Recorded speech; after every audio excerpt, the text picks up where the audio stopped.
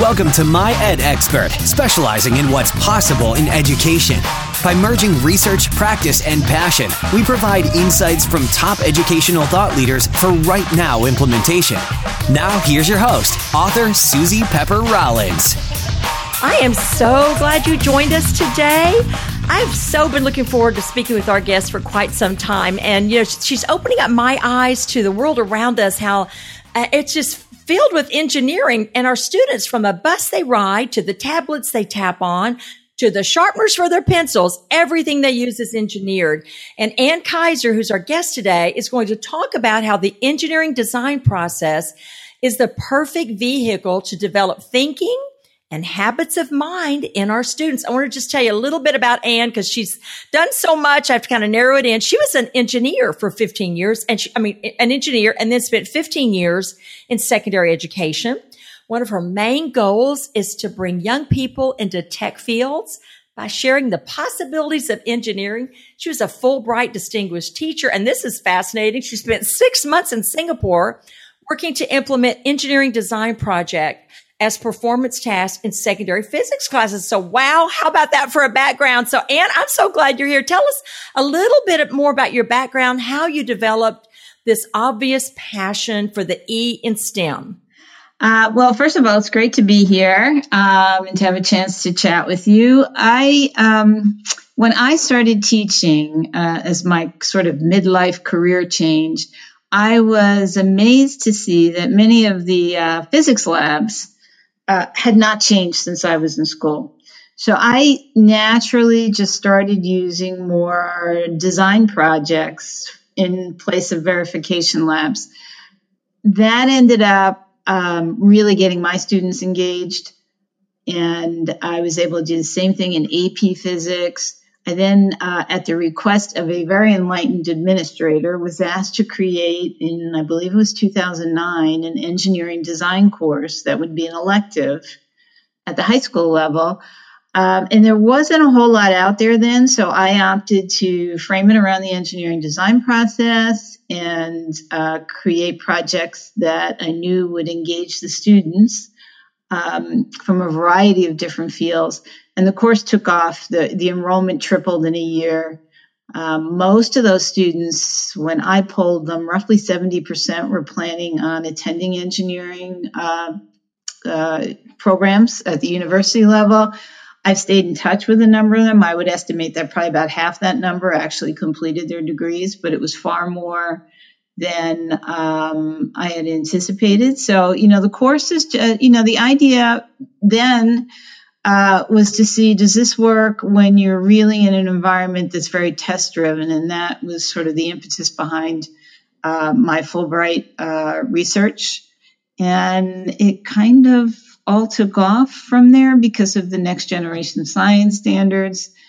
I had luckily framed what I was doing around the same disciplinary core ideas and performance expectations that are in the NGSS for engineering design. So it was pretty much a perfect storm, and I had lots of requests for help. So I started my own business about 4 years ago. Okay, well, that's amazing. And I want to follow up on something you just said. Is, of course, we're always worrying in the back of our minds about test scores and testing. And I hate to say it, I hope we're not looking at students as testers now. You know what I mean? That worry, that keeps me up at night. But one thing you mentioned is how did students do, Ann, when you did more of this active project-based approach, whatever you want to term it, your approach, how did that work out on the other end, on the testing end? Well, the one place that I was really able to attempt to quantify everything was when I had 6 months to actually be a researcher in Singapore, working with two amazing teachers in depth. The thing you can't do is create causality between those big standardized tests. They take PSLE and O and A-level exams in Singapore, very much like the Cambridge system.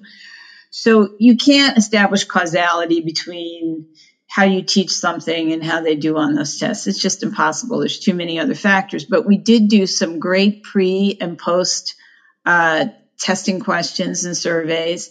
The teachers themselves just from the dialogue with the students, were convinced that the students understood the core concepts involved in things like forces, energy, and work far better than they did with a direct instruction method.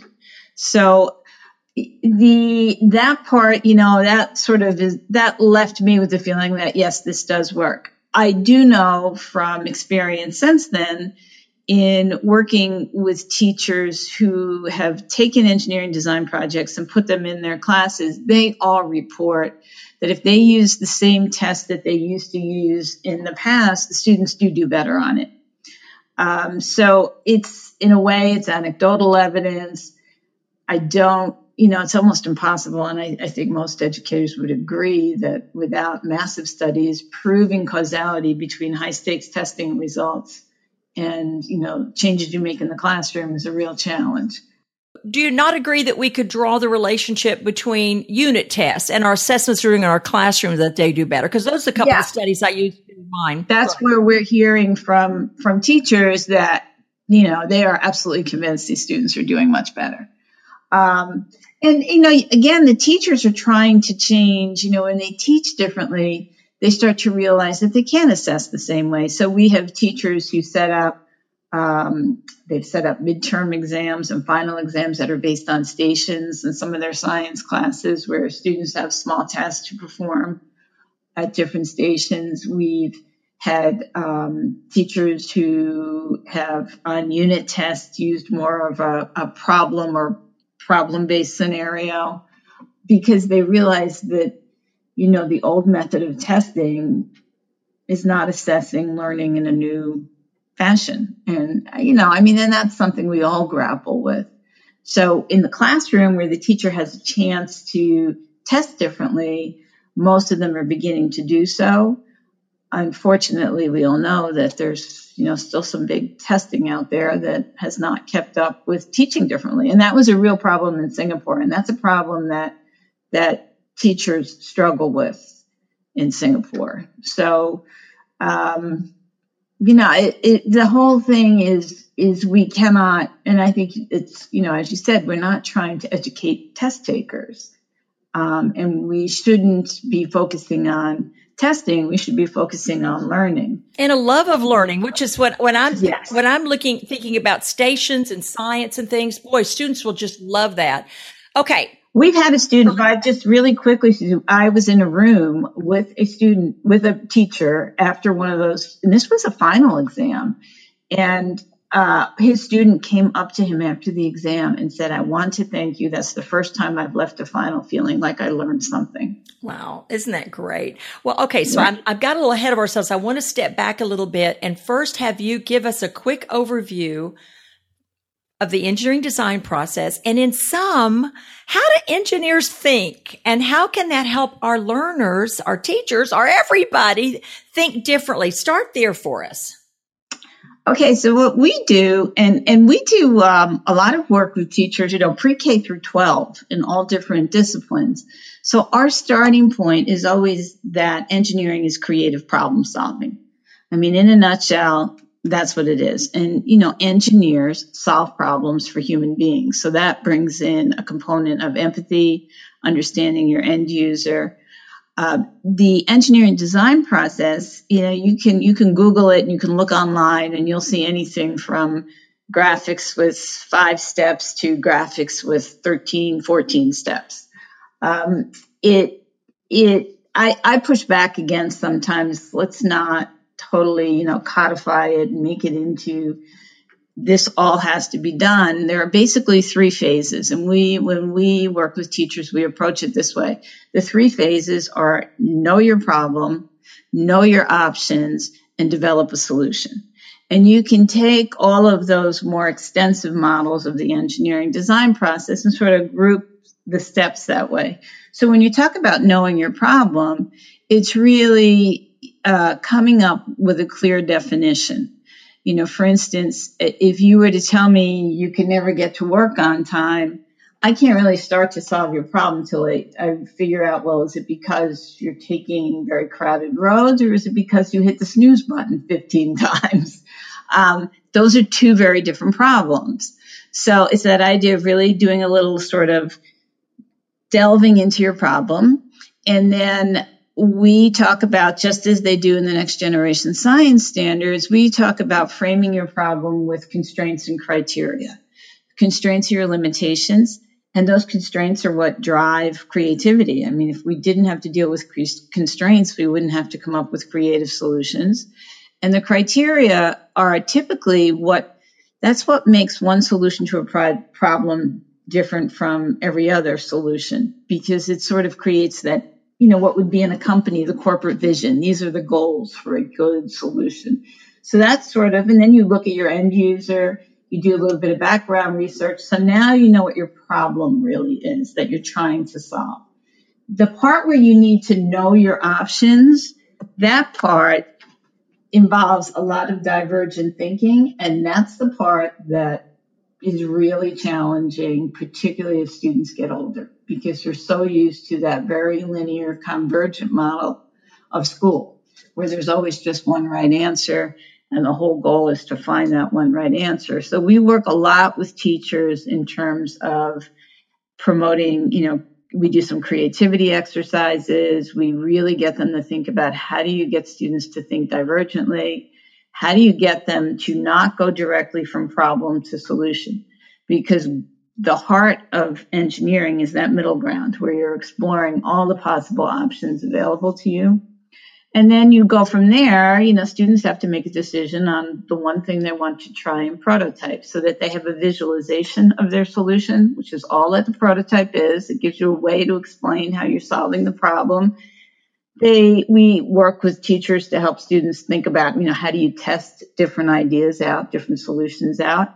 And then the other really important part of engineering is that your testing informs your modifications, how you're going to improve something, and you try to optimize it to meet your constraints and criteria. So, then you got to tell the world about what you did. So that is that whole engineering design process. But we always group everything as know your problem, know your options, develop a solution. That's wonderful. That reminds me of what entrepreneurs do as well. When they solve problems, and technology people. It's exactly. I'm in the middle of actually putting some things together that talk about how you can use some of the practices of lean manufacturing, agile, and Scrum thinking to really structure projects and some of your practices in the classroom. But, I use that same exact model when I created my business. And it fits whenever I meet with, some of the people who have done some work with me in really business development. It fits their language totally. So, it works. It's the way we solve problems. So whether you're talking about a technical problem or some other problem, it's still a valid process. I mean, I had a student come back. She was in my class, in my engineering class as a junior. In her senior year, she came back. She said, "Mrs. Kaiser, look what I did." She had created this whole sort of flow chart of deciding what college to go to based on that process.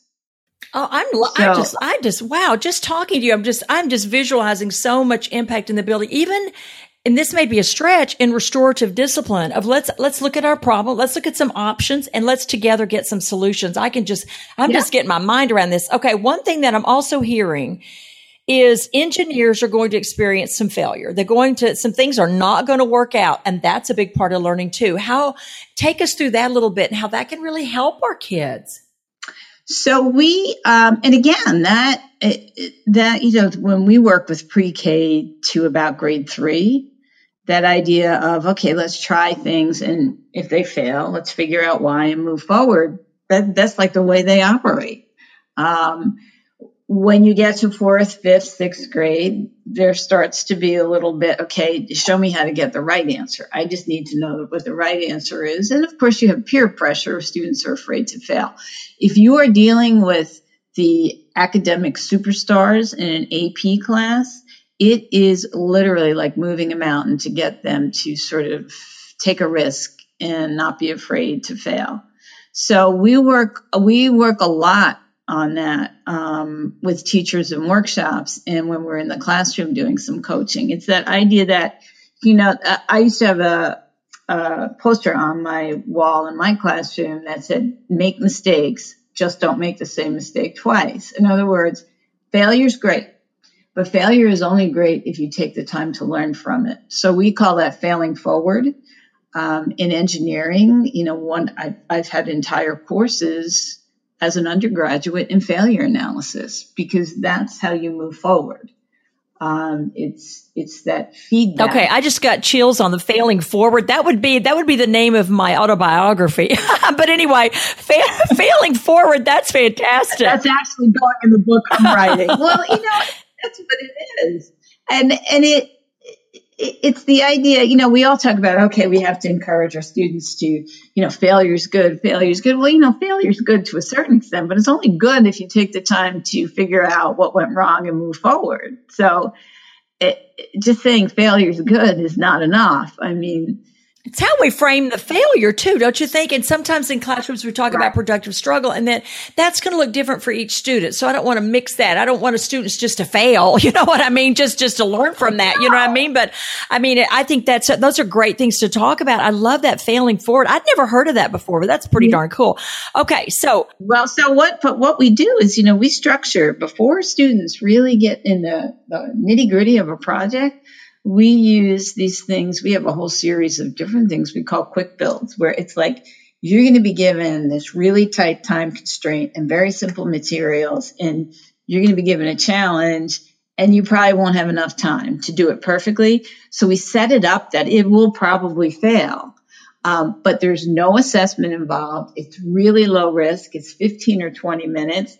And the teachable moments that come out of that, both in terms of content and in that idea that look at all this that we learned from it, look at what we learned from all this failure. It's like gold. So that's how we sort of introduce students to failure, so that they don't get to the point where they've invested a huge amount of time in a big project and it's like a total failure.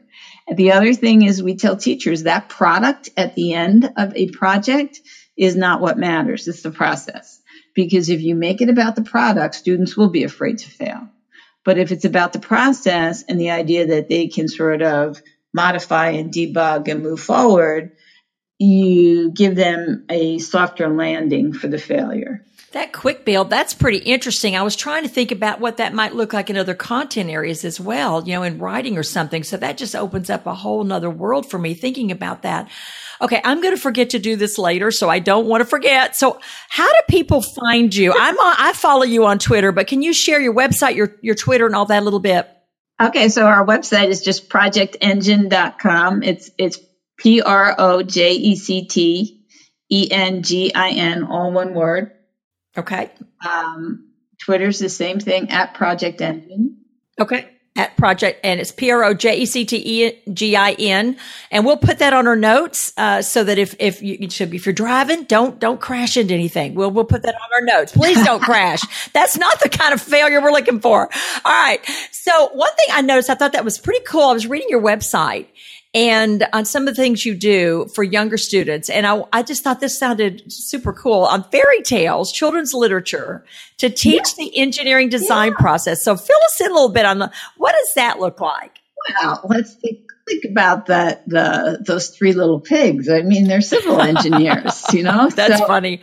So we do a project, and we do different levels depending on the ages of the students. And, we use the word fairy tales on the website because those are, we don't have to worry about getting rights to any of those right off the bat. So some of the curriculum that we write will start with fairy tales, but teachers often, use other books that students typically read.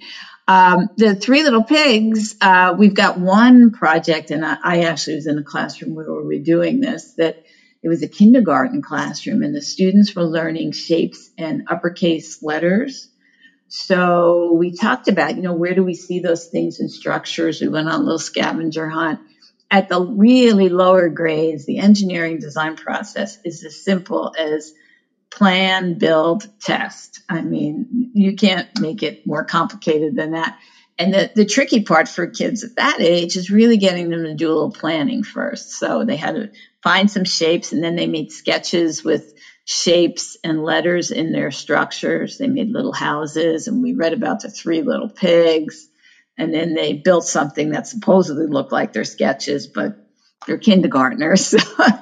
and then we had a hairdryer with ears on it, and some pipe cleaner whiskers, and that was the wolf. So we huffed and puffed to see if we could blow the houses down. And then, they had a chance to kind of see if they could fix their houses at that modification stage.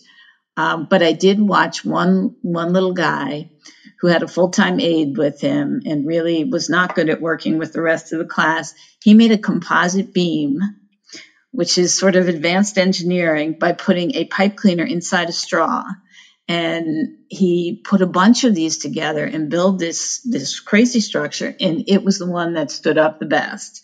So the next day, where we were going to try another little activity, he was everybody's hero, and everybody wanted to work with him. So this was like, it was like the kind of thing you stand there in a classroom, you just want to cry. Aww. It was really pretty cool. Goldilocks is an ergonomics expert, by the way. She wants to make sure it's just right for her body. So we do a whole little thing about that, and we test out little stools with teddy bears. So it's really about the idea, particularly in pre-K through about 4 or 5, where teachers may be more self-contained, giving them a way to teach some science while they're teaching some literature, or they're teaching some math, or they're teaching, whatever it is they're teaching, that they can start to sort of weave these things together. And they're really grateful for that, particularly in states that are NGSS states, because now you have someone saying to you, on top of all the other science you're supposed to be teaching, you now need to use some engineering. So we try and just weave together things they're already doing, because there is no room to do more stuff. That's wonderful. Those are fantastic examples. And you mentioned next generation science standards. What are you seeing when you're out in schools in terms of challenges, successes, any guidance you can give as schools are embracing this? To be quite honest, I don't see it coming to fruition the way that I think everybody hoped in the beginning. I see a lot of teachers sort of pull out, or their curriculum coordinators pull out the DCIs and the PEs, the disciplinary core ideas and performance expectations, and sort of make them look like old standards in a way. I always say that the idea of 3-dimensional learning that backs up the next generation science standards is really, I think, what you really need to be focusing on. And I lead with the cross-cutting concepts, because if you have a strong model for what it means to work with energy, that's true in all scientific disciplines all the way through, and it makes it easier to fit things together. There are some places we walk into and they're like doing everything well, but most people are still struggling with, what does this mean? How do we teach science differently? Textbooks, for the most part, put a few things in there and called it NGSS compliant. And you have so many science teachers who, for lack of in-depth training, because they've been trained to teach other core disciplines, rely on their textbook. So it is, I think there's a lot of inertia yet. But I do think when it works really well. It makes it about doing science, not just learning, like really exploring the questions behind science and not just learning all the answers that we have. So I think, most of the teachers that we work with are really trying to implement it well. But I think, there's still, that whole vision is not being realized as well as it could. And so when you're out in buildings, what's your best, how do you get people sort of recharged, or next steps if you're seeing that? I mean, what do we do there? Well, we start, well, first of all,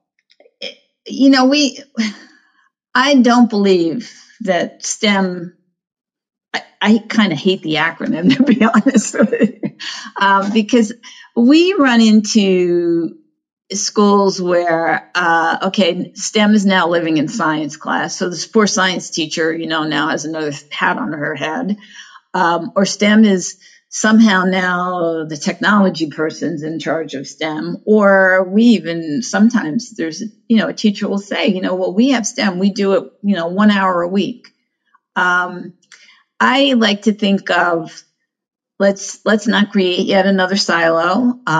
Let's use this idea that if you are engineering something, whether you're engineering your outfit to go to work or you're engineering a new, driverless car, you look at so many different disciplines. So let's think of this as sort of a vehicle for skills-based learning and give students a problem-solving process.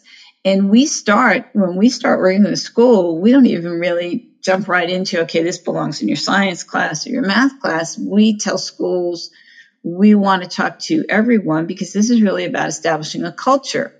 And even if you have a number of teachers who may not be doing too much of this, it is really helpful for them to understand what the teachers who are really involved in trying to implement some of these ideas, what they're doing and how they might be able to assist them. So we start at that school-wide culture level first, and then we kind of walk teachers through classroom practices to reinforce that. And then we finally get down into curricular projects. Because if you don't have those layers of culture and practices that support that way of learning, the changes in how you approach the curriculum will not stick.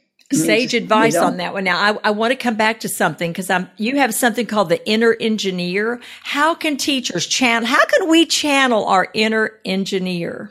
Well, we always tell teachers, look at the starting point for any engineering challenge is sort of a design space that's framed by constraints and criteria.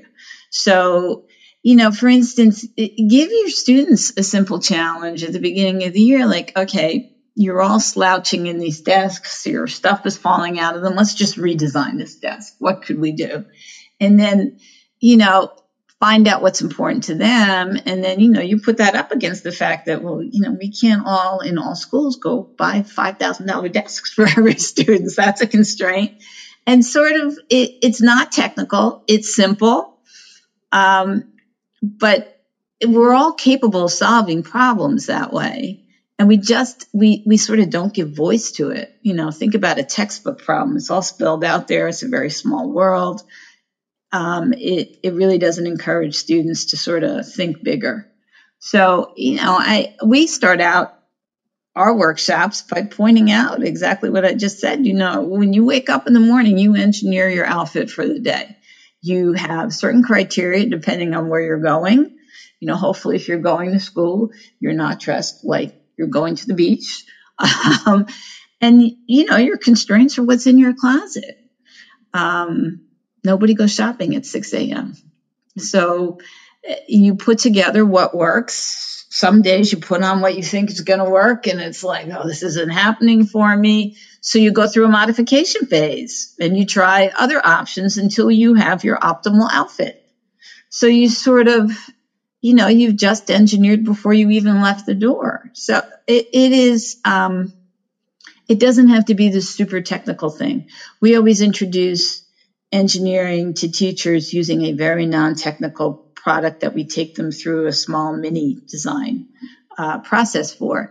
And then we start talking to them about, okay, let's look at some big global issues and have your students look at how do we engineer solutions to some of those challenges. But you don't start out super technical to begin with. And I want to tell everybody too that Anne has graciously shared an engineering design process for your classrooms on her website and a couple other wonderful items on My Ed Expert. And she's also got great things on her site, and we'll put a link to her site as well. And your workshops, I looked at them, they look like so much fun. I would love to go to some of those. And I know Anne and I, we were talking, trying to coordinate when we could kind of see each other because I'd love to engage. I would love to go to some of those. I want to summarize some of my key points, Anne, and if you'll chime in. I just love the way you explain this in these three key components that I can understand: the problem solving, identifying the problem, what are our options, and finding solutions. And I'm absolutely in love with this approach of using with little children, 3 Little Pigs, civil engineers. That's hilarious, by the way. And literature to just introduce this so we get our minds around this.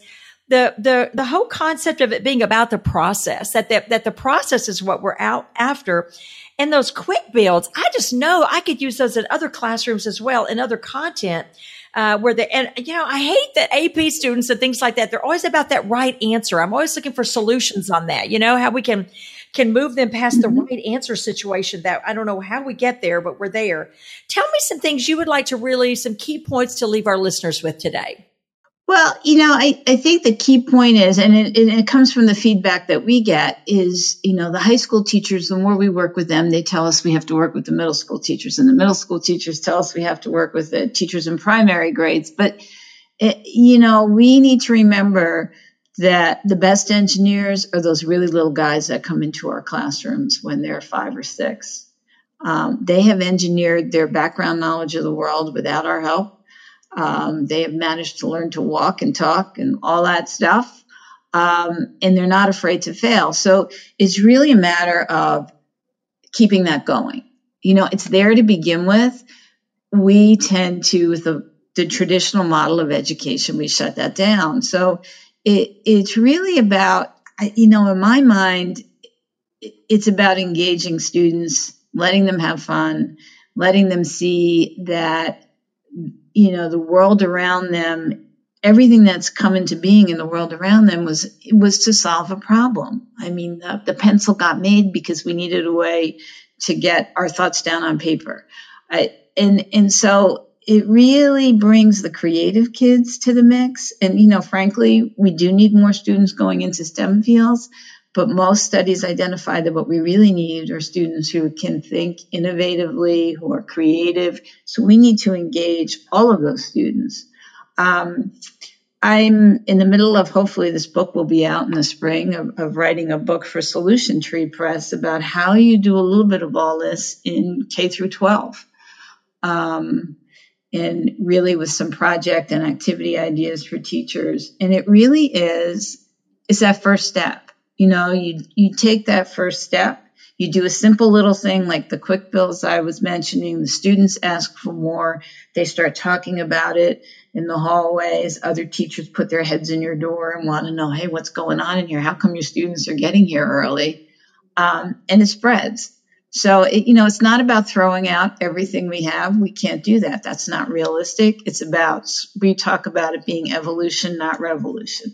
Well, that's a great way to end this. And Ann and I don't want to say goodbye to anybody without thanking every educator out there for all you do every day. It is, we both are lifelong teachers. You're the most important thing in the world, and the doors you open for your kids, the possibilities you bring in every day. We just want to make sure that you feel appreciated today. And thank you so much for joining me today. Thank you, Susie. It was fun. It's always fun to share these ideas. All right, guys. Well, listen, every Wednesday we try to get a new podcast out with a educational thought leader like Ann Kaiser. Thanks so much, guys. We are so glad you joined us on this episode of My Ed Expert.